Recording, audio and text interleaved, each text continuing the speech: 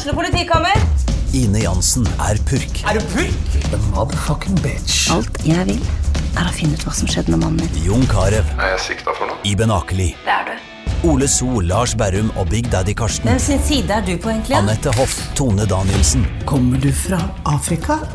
Jørnis Josef. Nesten kløfta. Trond Espen Seim. Det er synd å si det, men det var feil mann som døde. Purk. Premiere tirsdag på TV2 Play. Nok en runde spilt, nok en brannseier i lomma på de opprykksjagerne. Du hører fotballpreik til Jan Gunnar Kolstad. Jeg har med meg Jonas Jonsen og BA sin fotballekspert Mons Ivar Mjelde. Det ble til slutt overbevisende 3-0 mot Fredrikstad, Mons. Betryggende? Ja, det både 16. mai og nå 20. mai mot Fredrikstad, så det betryggende. Det solide seire. De skårer mål, og de holder nullen igjen. Så Brann på full fart mot årets mål, nemlig å rykke opp igjen i Eliteserien. Ja, altså jeg har jo blamert meg, det jo ikke første gang, men jeg lagde jo en sak på at det var siden 2019 første gangen de holdt nullen i tokamper på rad. Alexander Osdal var tidlig oppe i dag og arresterte meg. De gjorde det faktisk i fjor en gang. Jeg regner det som helt usannsynlig, men faktasjekk må vi alltid gjøre.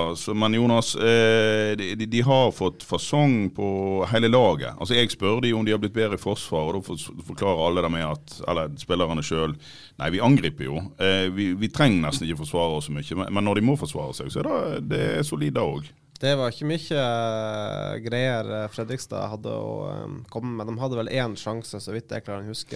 Ja, det ene til 35 minutter der de bør skåre. Ellers var det egentlig ganske rolig og komfortabelt, og det mot et lag som egentlig godt kjent for å legge press på motstanderens boks. Vår østlandske venn, eller kollega, kall det hva du vil. Einar Lundstad mente jo at Fredrikstad ikke var dårlig på lørdag, men at det rett og slett var Brann som var god og gjorde Fredrikstad dårlig. Ja, og det jo kjekt å høre, for at Fredrikstad jo et lag som sannsynligvis, du har vel et halvt øye til dem, siden du har trent litt grann, Mons, sannsynligvis et lag sånn midt på tabellen, kanskje litt over midten, kan kjempe om kvalik. Var nede og tok en prat og en pils, eller Raimond tok en pils, og vi tok en prat, som du kan lese om i BA, Raimond Kvisvik, og han mente at det var et lag som kunne kjempe om kvalik. Ja, jeg enig i det. De kan nok kjempe om kvalik, være blant de 6 beste. De har Kjelsrud Johansen ute, kraftspissen, han ute med skade, og jeg synes jeg savner han litt. Han, Nikolai Solberg, en god angrepsspiller, men han blir liksom litt spist opp av det som aleinespist. Så det at han spiller kanskje på en kant i stedet for midtspiss, og har Kjelsrud Johansen som vinner veldig mye dueller og duellsterk. Jeg tror de savner det, og jeg snakket jo litt med et par av de guttene som jeg hadde i Fredrikstad, og trener Bommen, og han Bommen? Ja. Bommen, ikke Bommen. Nei, vi kaller han Bommen. I Sør-Norge jeg går for Bommen, men oppe i nord går han for Bommen. Hva det her for noe, Jonas? Nei, det før min tid, så det har jeg ikke peiling på. Så jeg var bare guttunge når han spilte fotball. Jeg har jo spilt mot han da, så... God spiller. Ja da, en god midtbanespiller. Han sier jo det at de innrømte jo det at de hadde for lite kraft mot dette Brannlaget. Ja da, og de som lurer på hvorfor vi driver og hyller Henrik Kjelsrud Johansen, de som kanskje husker han som en innbytter i Brann, så har jo han vært god for Fredrikstad de siste årene. Ja da, han har vel vært noe av det Fredrikstad har hatt behov for og trengt, og så det liksom sånn at når ikke han får spille i Brann, så det jo mye bedre at han går til en annen klubb der han kan få spille. Så han har vært en viktig spiller for Fredrikstad. Men la oss ikke snakke oss helt vekk i Fredrikstad. Det betryggende altså at Brann tar seg greit av de. Det var hverken en veldig underholdende eller en veldig god første omgang. Men samtidig så det allerede i første omgang, Mons, sånn at du kan se at Brann har fått på plass en venstre side her nå, som produserer mye. Ja, jeg synes det kanskje det jeg sitter igjen med som de sterkeste inntrykkene etter kampen. Det venstre siden. Jeg veldig imponert over løpskapasiteten til Wolfe på venstrebekken, og jeg Niklas Jensen Vassberg også, han løper mye, og han ber om ball, og han flink og oppsøker de riktige rommene. Og så har du den Niklas Castro som en publikumsfavoritt på en måte. Han en spiller med litt sånn X-faktor. Og jeg tror det at når Wolfe kommer på disse løpene, så får Castro litt mer tid til å velge, og motstanderen tør ikke å gå like tøft i presset. Så den venstre siden, den trioen der, de herjer for Brann i denne kampen. Det sa jo til og med Castro også, at altså, han ble godt hjulpet av alle disse løpene til Wolfe som kom gang på gang rundt på overlepp. Ja, alle som har prøvd å spille back, jeg etter å ha gitt meg selv noen forhåpninger om å være en målskårer i yngre dager, ble jo ganske kjapt plassert på backen. Og alle som har prøvd, da vet jo at når de kommer i overtall mot deg der, det er ikke spesielt gøy, og Brann skapte en god del overtall på si venstre side. Ja. Det er presisjon, og det er samtidige bevegelser, og det går fort, og det er ikke mange lag som kommer til å henge med i dette når Brann spiller på sitt beste. Det var ikke strålende i hele kampen, det er jo dødpunkt i denne kampen også, og Fredrikstad har et par muligheter, og de har en ganske stor sjanse. Det var Solberg som har den. Faktisk på 1-0 også har de en stor sjanse i andre omgang, han Ludvig Begby, så det er litt sånn, men likevel så sitter du med en følelse av at Brann har gjort noe med pressspillet sitt, altså de er mer sånn samstemt i presset, enten de er høyt eller lavt, og de nekter egentlig motstanderen å slippe til så veldig mange målsjanser. Og så er de blitt litt mer effektiv selv. Det løsnes skudd oftere. Mathias Rasmussen så vi vel i både forrige kamp og i denne, altså han løsner skudd, de peprer dette her Fredrikstad-målet, og det er klart at når de gjør det mange ganger, så slår det sprekker til slutt. Og det er jo, altså jeg tenker jo at det må ha kommet inn noen kule folk i det der supportermiljøet, sier det har blomstret så vanvittig, men det er jo også noe med, som du sier, Mons, måten Brann spiller på nå. Vi har jo sett, nå skal ikke vi begynne å rakke ned på LAN igjen, han gjorde fantastiske ting i 3-4 år, og så gikk det på ned, men det var en systemfotball. Og da jeg beit meg merke i, som Sivert sa i går, han sa, ja, vet du hva, i pressspillet, vi har forenklet det, i stedet for at en skal tenke, er det min mann, bare kast deg inn. Er du nærmeste mann, så skal du presse. Ok, det er kjempeenkelt. Og så ser du da at denne venstre siden heller ikke noe sånn at de har tegnet så forferdelig mye på kartet, for at det er tre, altså ok, du har løpskraft til Wolfe, men de to framfor, Niklas Jensen Vassberg og Niklas Castro, de er intuitive, og de oppsøker rommene som finnes. Altså de går ikke på skinner, de gutta der. De leker fotball. Og hvis du leker fotball, og du presser over hele banen, da får jo publikum det du vil ha. Du vet, alle lag må ha et rammeverk, men i tidligere tider så var det litt for stramme rammer, og du fikk ikke lov til å ha noe frihet innenfor disse rammene. Det var jo et av land sine yndlingsord, ligger i rammer. Ja, så rammer ble egentlig for tight på en måte. Ja. Mens nå så har man jo fortsatt med Horneland et rammeverk, men det er stor frihet innenfor dette rammeverket, så at spillerne får lov å spille ut sine sterke sider, og de får lov å ta valg innenfor noen gitte rammer. Og da tenker jeg, da ser Brann mye mer spennende ut. De ser bedre ut. Publikum liker mer det de ser. Og det har jo vært en fantastisk, vi kan si hva vi vil, men 16. mai var jo fantastisk stemning på Brann stadion. Og nå var det bra leven, selv om tilskuertallet var omtrent halvert. Sant? Så all ære til Brann bataljonen og supporterne, det er jo en medvirk, men det er jo Brann sin måte å spille på, og måten spillerne utøver dette her spillet ute på banen, og det er jo det som gjør at folk sender opp noen raketter i nyene. Skal vi ikke glemme at Brann nå faktisk har vel 11-1 på de 3 siste kampene mot lag som vi antar skal være topp 6. Ja, det er imponerende. Altså, hva er det de har slept inn da? 5 mål? Ja, i hvert fall ett bakgrunnsmål på de siste 3. 11 skårede mål og 9 poeng mot KFUM, Sandnes Ulf og Fredrikstad. Så det er ikke noe tvil om at Brann virkelig nå har funnet form av fasong, og for å bruke Jonas Grønner sitt sammenligning, så at disse tankskipene som trenger ofte flere mil for at man skal klare å bremse dem ned og kunne legge til kai. Altså det er Brann nå, da er det et tankskip som har fått fart. Du var vel inne på det selv, Mons, at det liksom, vi satt og var ganske fornøyd i seriestarten, men du sa at det er liksom når vi får det der 3-4 seirene på rad, når du kommer inn i den zonen. Ja, den flyten. Og det er den flyten Brann er inne i nå. Og så er det litt tilfeldigheter. Man må huske på at det er litt tilfeldigheter i dette her gamet også. Fordi at Pallesen sin skade, det gjør jo det at Ruben Kristiansen blir flyttet inn som stopper. En stopper som kler med sin fart og sin innsatsvilje. Kler Skovgård ganske godt. Og det åpner jo opp for unggutten Wolfe på backen, sant? Sånn at disse tingene datt jo på plass nå i det siste, og du ser jo det at Horneland har fått full valuta. Brannlaget ser bedre ut med dette mannskapet, og han viker ikke mye nå, han bytter ikke mye på laget, han lar ikke så mange få lov å delta i dette her greiene her. Han vil at spillerne skal på en måte lære hverandre å kjenne, at spillerne skal på en måte få spille mest mulig sammen, de som fungerer godt i lag, og så slipper han inn på noen etter de siste 5 minuttene, bare for skamskuld, skulle jeg si. Men er det en posisjon som kanskje burde bekymres litt for? Altså nei, det er en spiss der fremme som ikke ser veldig farlig ut. Og samtidig har han en spiss på benken som riktig nok ikke har sett veldig farlig ut, han heller, men så skårte hat-trick mot fjerdedivisjonslaget Voss i cupen i Bård Finne. Altså, Katti vil han vurdere å skifte for eksempel på en Aune Heggebø? Altså, mener han at bidragene for en feilvendt Heggebø er så viktige for dette brannspillet at det er greit at det går på bekostning? For kanskje manglende sjanser og skåringer fra spissen, eller vil man på et tidspunkt kanskje vurdere å... Nei, så lenge Brann vinner fotballkamper, så vil Aune Heggebø også ha tillit, tror jeg.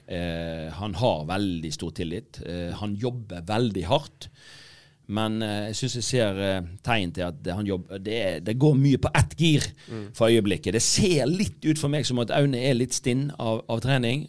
Jeg kjenner han såpass godt, han er den som yter mest hver eneste dag i trening, hver eneste dag i kamp, men jeg synes han blir litt eintakta nå, og det tror jeg er litt av grunnen til at han kommer til litt få sjanser. Han har vel ikke en sjanse som jeg kommer på mot Fredrikstad, der han faktisk virker farlig, men han har jo disse involveringene med ryggen mot mål, der han er helt suveren. Nå er han liksom mye feilvendt når han er involvert i spillet.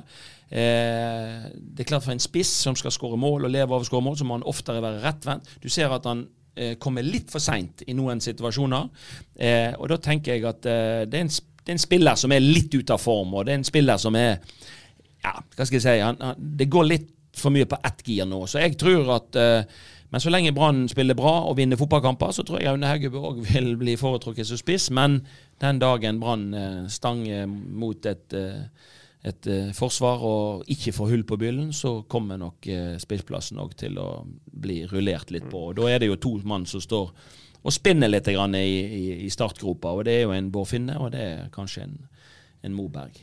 Ja, men vi har jo i mange år sagt at når vi har talentfulle unggutter, så må de få litt tålmodighet og tillit. Er det riktig av Horneland å la en litt tung Heggebø fortsette? Ja, jeg tror det, men det kan ikke fortsette i det uendelige hvis ikke det liksom løsner litt mer. Men jeg tenker det at ungdom men så er det sånn at Aune Heggebø han må ha en viss spilletid, men han må ikke spille hver eneste fotballkamp.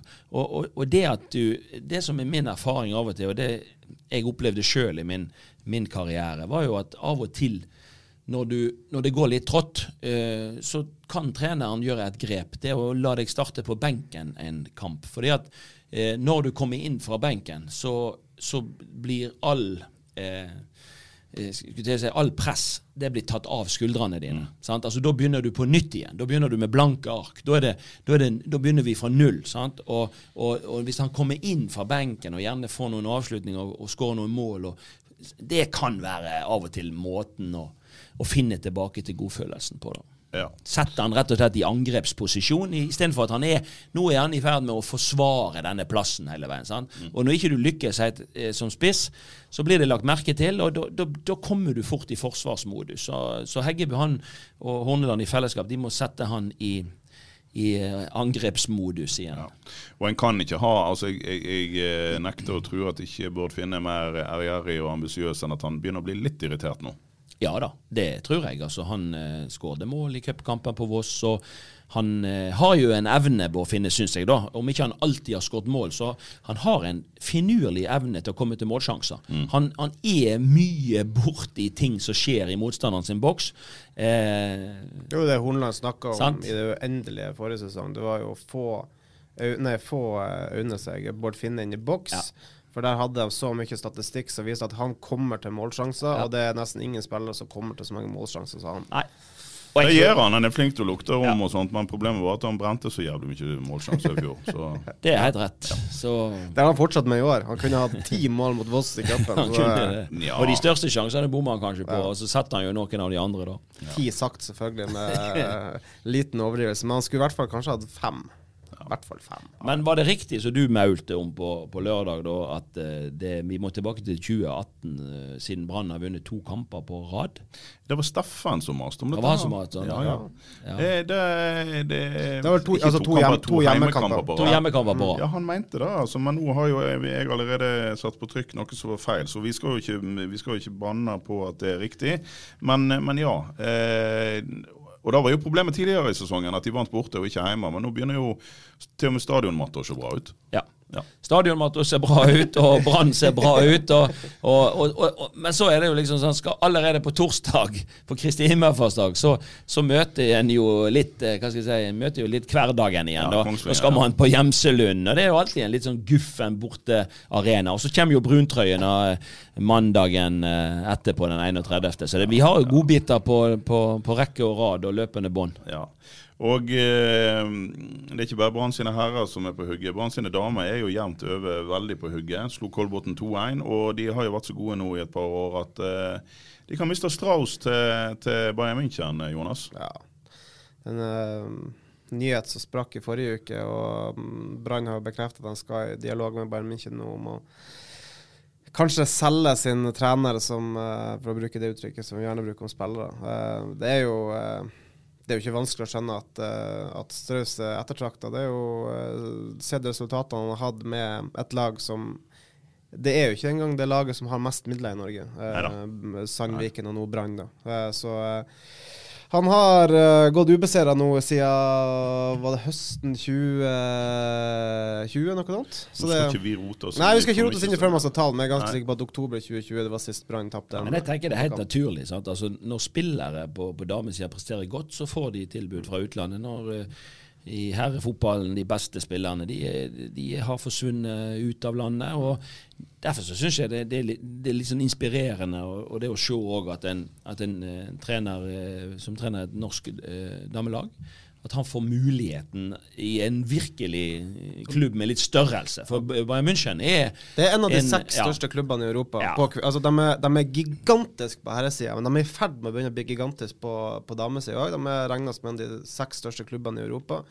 Og vi snakket jo med en tysk agent, Jens Wenzel, som har litt med Bayern München å gjøre, og han sa det at det jo høyst uvanlig at du ser en trener som går fra en sånn mellomliga, altså toppserien til å ta en av de største jobbene I Europa. Så det jo en sensasjon. Og det det jo. Og det som Bayern München har bitt seg merke I, det Alexander Strauss sin evne til å få spillere som gjerne undervurdert I markedet, til å prestere på toppnivå. En av dem, Rakel Lengesvik, skårte mot Kolbotn sist. Ja. Var ikke funnet god nok for Rosenborg. En nøkkelspiller for Strauss nå. Med Marit Brattberg Lund, som av uforståelige grunner ikke får sjansen på det norske landslaget. Årets spiller I toppserien I fjor, og har jo bare fortsatt I samme spor. En wingback som god for utrolig masse målpoeng.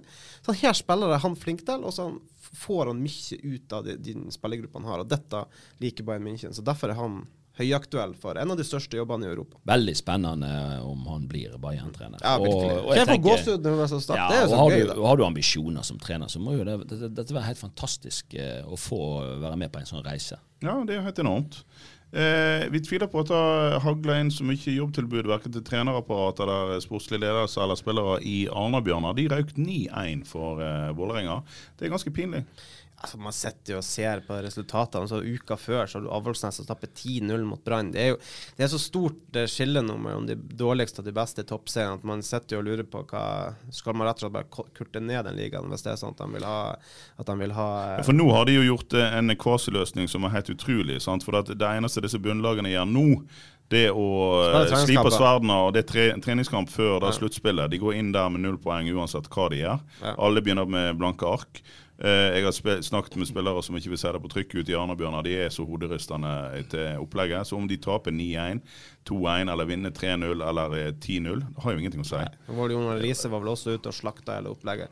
Og NRK hadde vel en fantastisk undersøkelse. De hadde snakket om 115 spillere, og 114 var negativ. Det var kun én spiller som var positiv, og alle de her som hadde snakket med. Så det sier jo seg selv at forbundet må jo bare snu på det. Jeg kan jo ikke tviholde på det prosjektet. Det går ikke annet. Men det skal jo ikke komme opp med for mange nye ideer, men det er klart, det er jo ikke bra at du har en liga, hvis man skal tenke at også de beste skal utvikle seg, så får de få kamper i året der de møter en motstand som gjør at du møter motstand, som gjør at du utvikler deg. Sant? Og det er jo baktanken bak dette her, men så ender de på en løsning som jeg skulle tro at de var i bakfyll av hele gjengen på tingen når de vedtok det. Sant? For det er jo klart at det finnes en grunn bak at en vil innføre et sluttspill, men måten det er gjort på nå er hårreisende. Dette er vi innom hver podd. Vi gidder ikke mer nå. Nei, det kan jo hende at en burde hatt et mer nordisk samarbeid, eller enten som noe ekstra,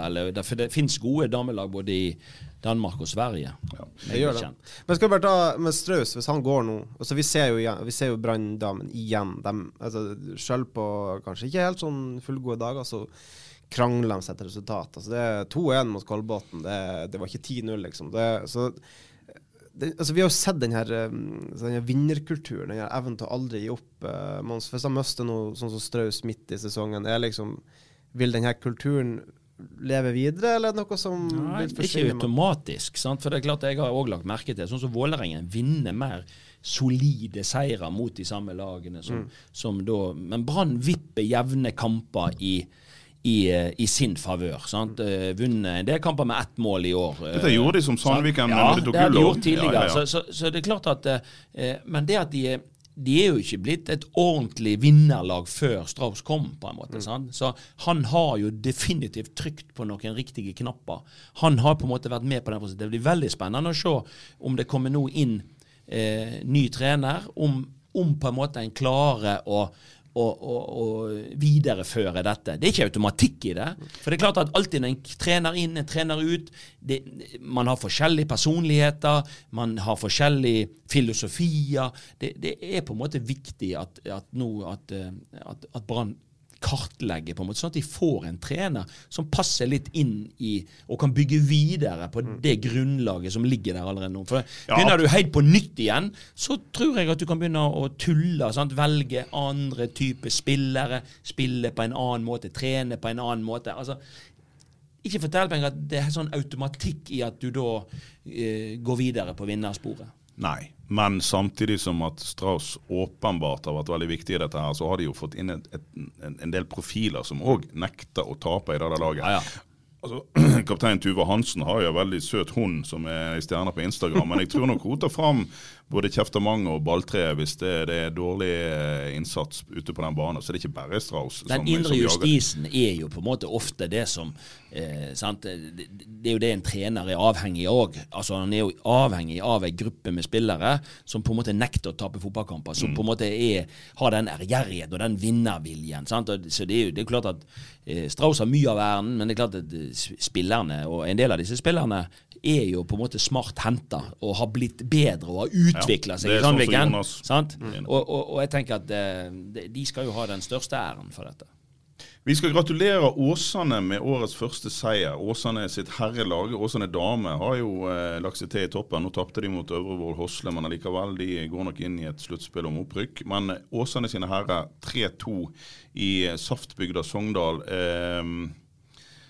Herlig, Mons. Ja, dette var jo på tide, men jeg så det egentlig ikke helt komme. Altså, jeg hadde trodd at det skulle bli vanskelig for Åsane å plukke 3 poeng, men jeg så at det var et litt sånn hva skal jeg si, det var litt sånn Jeg hadde B-en. Du hadde B-en, vet du, ja, men det noe fordi at du slumper meg til jeg skal si det, Åsane, de imponerte meg litt grann. Det å skåre 3 mål i Sogndal, det står det respekt av. Jonas Vågen hadde et fantastisk mål, og jeg så, spesielt i sluttfasen, altså det var en annen vilje, synes jeg, enn jeg har sett på lenge. Det er tydelig at Åsane har hatt en samling i bunn.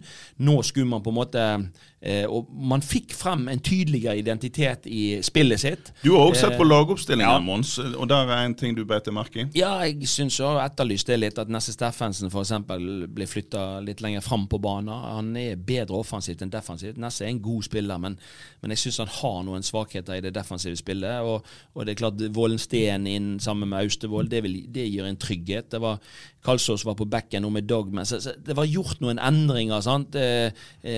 Tornes og Fredriksen balanserte midtbanen, så det er klart at ja, jeg synes på en måte at dette var det beste laguttaket jeg har sett i år av Åsane, og det kan jo hende at det har hengt sammen med skader, og det har hengt sammen med mye, men dette, når jeg ser i ettertid på det laguttaket til Røsland, så tror jeg at nå har han noe å bygge på i forhold til de kampene som kommer. Jeg snakket litt med Morten før kampen, og da sa han det at han følte han var så 4 poeng bak det skjemaet han selv hadde. Så jeg tror ikke de hadde regnet med 3 poeng i Sogndal, så la oss si at de er 1 poeng bak skjemaet da. Men han har famlet litt grann i å finne på en måte de rette konstellasjonene ut på banen. Nå hadde han folk som jobber hardere, og folk som kledde rollene som han spiller i dette 4-2-3-1-systemet sitt, sant? Ja, for at, altså, selv om, altså, han snakker jo mye om skader og med rette. De har jo hatt halve sentrallinjer. 12 avspillere på trening. Helt sikkert. Men allikevel så har Tornes og Fredriksen og Nesse Steffensen vært disponible hele veien, og han har rotet litt rundt på hvor han har plassert de. Og nå så vi, altså på den positive siden, og jeg har sett en del Sogndal i år, Åsane i år, og på den positive siden er jo faktisk en Mats Tornes som er 19 eller 20 år. Ja, han er ung, og han har hatt noen positive involveringer og omganger tidligere, skåret en del mål, men sant, det framspillet til Dogman på 1-0 der, det er klasse. Ja. Og skåringen til Dogman er også klasse. Og så er jo det godt å se, jeg skulle si gode gamle, han er jo ikke så gammel han heller, men altså Senai Hagos har slitt mye med skader i vinter, og kanskje de siste årene generelt, men han kommer inn og skårer et frekt mål. Ja, kjekt at Senai fikk det målet. Ja. Det unner jeg han virkelig. Og så er det litt sånn, du ser jo, han har jo brukt Bjarte Haugstad, han har jo spilt både stopper og spiss, skulle jeg si. Ja. Altså, han har jo vært i begge ender av banen, sant? Så det er klart at det er nok litt fordi at han har ikke så veldig mange å velge i de posisjonene. De har jo begge spissene sine ute, altså Myklebust og godeste Håkon Lorentzen. Ja. Men det jeg skulle si, det er at Åsane, så tar Sogndal nå, det er overkommelig motstand mot Grorud og Raufoss i 2 neste, og det får de nå seier der, så er man plutselig med igjen i dette reise om kvalik, i hvert fall. Og da ser plutselig ikke den starten så ille ut, men jeg skal vente et par uker før jeg kan applaudere meg selv og si at Åsane, de kommer. Ja, men altså, jeg selv om de nå får litt pusterom, så angrer ikke jeg på at jeg har pirket litt i Morten Røsland i forhold til, må de trille ball de siste 5 minutterne når motstander har sendt opp hele laget og presser på for scoring. Vi så en Sindre Austevoll som bare ga vekk ballen på i 85 minutter mot Sogndal. Det er med hjertet i halsen. Ja, altså, helt på slutten så er det jo, skal jo Åsane spille seg ut, og det er jo fint å ha en identitet og så videre, men når med fasit i hånden, når de gjør dette, Sogndal skal skåre, Sogndal skal få 3-3, egentlig, faktisk. Og da har du egentlig, da har du gitt de et mål. Og det blir jo bare for dumt.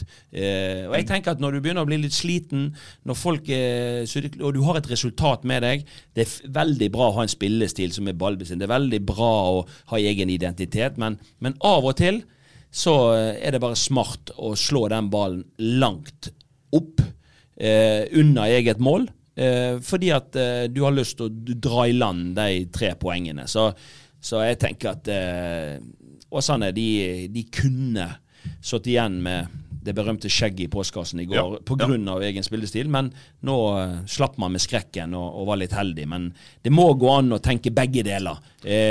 Utvikling av spillestil, ha en egen spillestil og egen identitet, men det å være litt kynisk I sluttfasen av kamper som du leder, for eksempel. Ja.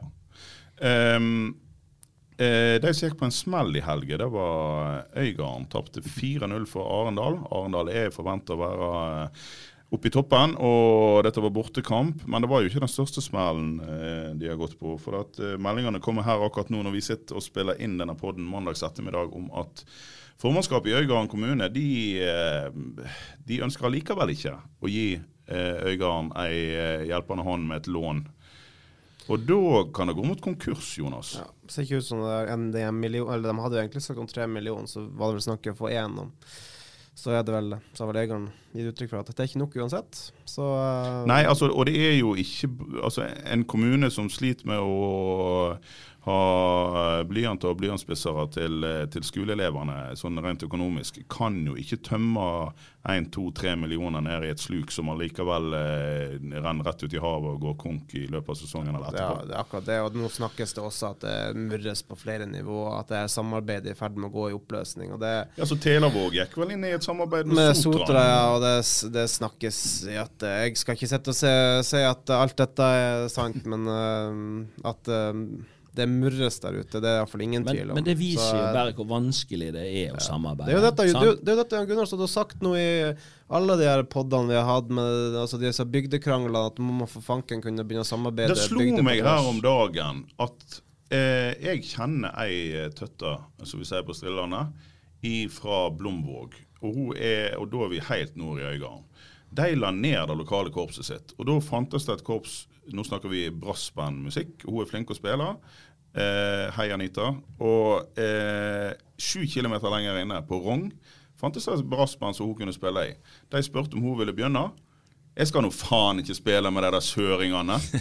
Og sånn det ute på Sotra, eller ute ved Øygarden. Altså, det bygdekrangel på et helt sånn 70-tallsnivå. Ja. Altså, jeg har jo vært med på det I min oppvekst utover på Radøy, men til og med på Radøy har de jo klart å samle klubbene I Radøy fotballklubb, og det går bra. Ja. Det vanskelig på Osterøy. Ja, det kanskje vanskelig på Osterøy, og det tydeligvis vanskelig I Øygarden. Ja. Men min kollega vår kollega Steffen Oppheim sa noe I går, vi satt og diskuterte dette, om det går åt skogen med hele Øygarden fotballklubb, og han sa, og jeg sa, det noe synd, for de prøver jo liksom å samle noe der ute. Ja, men de har jo en klubb de kan samles om. Kan ikke de bare samles om Sotra da? Ja. Der det jo liv laga. Altså, der har de jo masse folk på kampene. Ja, dette var det Steffen sa, for jeg trodde ikke disse her strilene fra de yste øyene hadde lyst til å samle seg om en klubb som egentlig ligger midt I utflyttet Bergenshalland. Det ikke strilene som bor rundt Straume. Det mye mer bynært enn hva vi snakker ute på øyene. Men disse øyfolkene har jo ikke villet samle seg I Sotra eller Øygarden heller. Nei. Det jo synd da hvis Øygarden skal gå I oppløsning. Det må jeg si. Det hadde vært gøy om de hadde fått det til. Men det klart, mens du var der ute, det var jo ikke voldsomt, det var ikke kø for å komme inn på stadion, det var det jo ikke. Nei, det var jo ikke selv når Steffen Landro holdt på der, og de tryllet og nesten holdt på å komme på men der også, I den tiden også ble det jo brukt penger som man ikke hadde. Så det klart at det har ikke vært drivverdig over lang tid, sant? Og det klart at det det samme, enten det noe. Vi håper jo at folk skal få det til.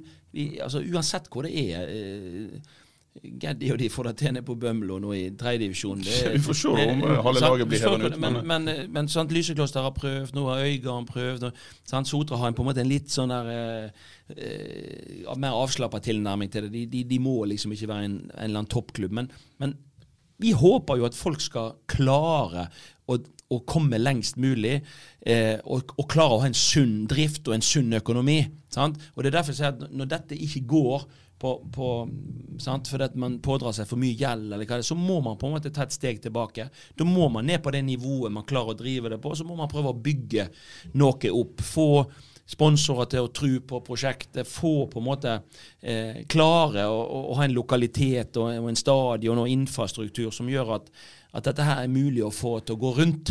Men Øygarden-ledelsen selv har jo vært ærlig på at vi trenger et nytt stadionanlegg på Bildøy, eller sånn nærmere Straume, som du var inne på, Gunnar, for å få dette prosjektet opp og gå. Ja, men da vil jeg igjen spørre, hvorfor skal 2 klubber ligge klint oppi hverandre på Straume? Ja. Men det går jo litt det er jo Sotra sterkt motstand, og det går på folk har jobbet i disse klubbene og er kanskje ikke helt på talefot, så det er 2 interesser som slåss der, tror jeg. Altså, Sotra driver med sitt, og Øygarden har lyst til å drive med sitt.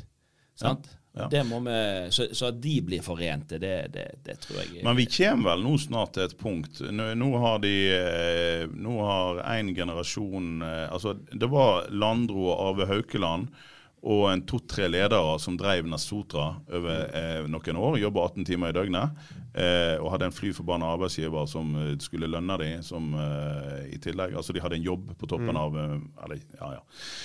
og så har du nå en ny runde med litt nye koster. Trond Gjertmundsen har vært sportslig leder. Tidligere ordfører, styreleder. Du har et arbeidsjern som Tommy Knarvik inne der, og vi er såpass ressurssterke og engasjerte, og folk som virkelig vil, når de gir alt de har, og så får ikke de folk med seg, da er det jo kanskje sånn som du sier, Mons, da må en stikke fingeren i jordet og kanskje si at vi har kanskje vært litt for ivrig her. Det tror jeg også, for det står ikke på viljen, og det står ikke på innsatsen til disse folka, og de har gode intensjoner, og så det er rett og slett grunnlaget er på en måte ikke godt nok. Det er klart, man vet jo aldri hvordan, altså en hensiktene med og sammenslåingen var jo for å favne litt bredt og få litt større interesse, men det er klart når du får det første året, så du får der med, de sleit med trenerjakt, altså Landro dro jo, han ble jo ikke med på dette, de rykker ned, altså du fikk jo en krisestart, og så har man aldri klart å få dette her ordentlig gang. Ja, men rett skal være rett, de hadde jo en helt annen identitet da, altså når jeg kom ut der, det var jo en voldsom sammensatt spillerstall med folk fra alle verdenshjørner, sant? Og nå har man på en måte mye mer den lokale forankringen, man har mye mer unge lokale spillere som man satser på, jeg tenker jo at man er på rett vei på mye, men man har jo ikke et godt nok lag da, sånn som det ser ut nå. Sånn, Moss har jo fått en fantastisk start på sesongen, vunnet alle 7 kampene, 21 poeng, så allerede nå er man jo 11 poeng bak det laget som leder. Så at man har ikke et godt nok lag, mest sannsynlig til å rykke opp der inntektene blir enda større. Nå blir det gjerne utgiftene da også, men kanskje det er litt sånn at det er nesten like dyrt for de å drive i andre divisjon, for de reiser jo rundt i hele landet omtrent å spille kamper. Det har vi jo hørt, folk som sier, at det er nesten dyrere å være i andre divisjon enn i første divisjon. At Alta klarer seg, og alle andre, altså det er tøft altså. Andre divisjon, å ha en sånn nesten sånn at du reiser jo de fleste kampene dine sørover og på Østlandet, og det er et tøft budsjett som skal til for at du skal klare. Det er ikke sikkert at det er så stor forskjell på Obos-liga og andre divisjon. Det er lønningene som blir litt høyere når man, jeg tenker at det er nok ikke høye lønninger, det er ikke det som tar knekken på det akkurat nå. Nei, men vi får i hvert fall håpe at hvis Øygarden går nord og ned, noe som ting tyder på at de kan komme til å gjøre, at det kommer en vilje i Sotra til å ikke satse hals over hodet, men i hvert fall prøve ordentlig og ha et lag, for at hvis en ser for seg at de beste spillerne i Øygarden og de beste spillerne i Sotra hadde vært samlet, så hadde det vært en soleklar opprykkskamp. Ja, det hadde vært, det er klart det hadde vært spennende, og det må også sies at jeg mistenker ikke altså, det er nøktern drift der ute. Altså, det er ikke sånn at, og det merkte jeg også på de personene som er der ute, det er ikke sånn at man har bruker på annet enn det du må. Så det er liksom det er ikke det. Det er bare at inntektsgrunnlaget er for lite. Jeg synes jeg så en omsetning på 5 millioner. Det er jo veldig lite i forhold til mange andre. Når du har så stor reisevirksomhet, så er det veldig lite i forhold til mange andre divisjoner. Men det er jo noe vi må se. Altså, hvis det skal være noe liv laget for Øygarden fotballklubb, så er det jo nå næringsliv må vise seg. Har de tro på dette her? For det har de jo åpenbart ikke hatt det nå når de ikke har vært villige til å spytte pengene. Så det er nå eller aldri. Nå må de vise seg, eller så er det over ut. Ja, men det jo visse ting som tyder på at det kan være for sent. De har blitt reddet både 1 og 2 ganger før, Kaldan og Øygarden. Ja, men det er jo enkeltaktører. Det er jo et samlet, det er jo det de har snakket om, det er et samlet næringsliv. Ja, men de har ikke fått det til. De har jo ikke fått det til. Nei. Så hvorfor skal de gjøre når de allerede har en gjeld som henger over seg? Hvorfor skal de i næringslivet nå begynne å spette penger? Nei, synd Tommy og synd alle andre hvis det går den veien så det kan tyde på, men stå nå på så lenge det varer. Det gjør vi også.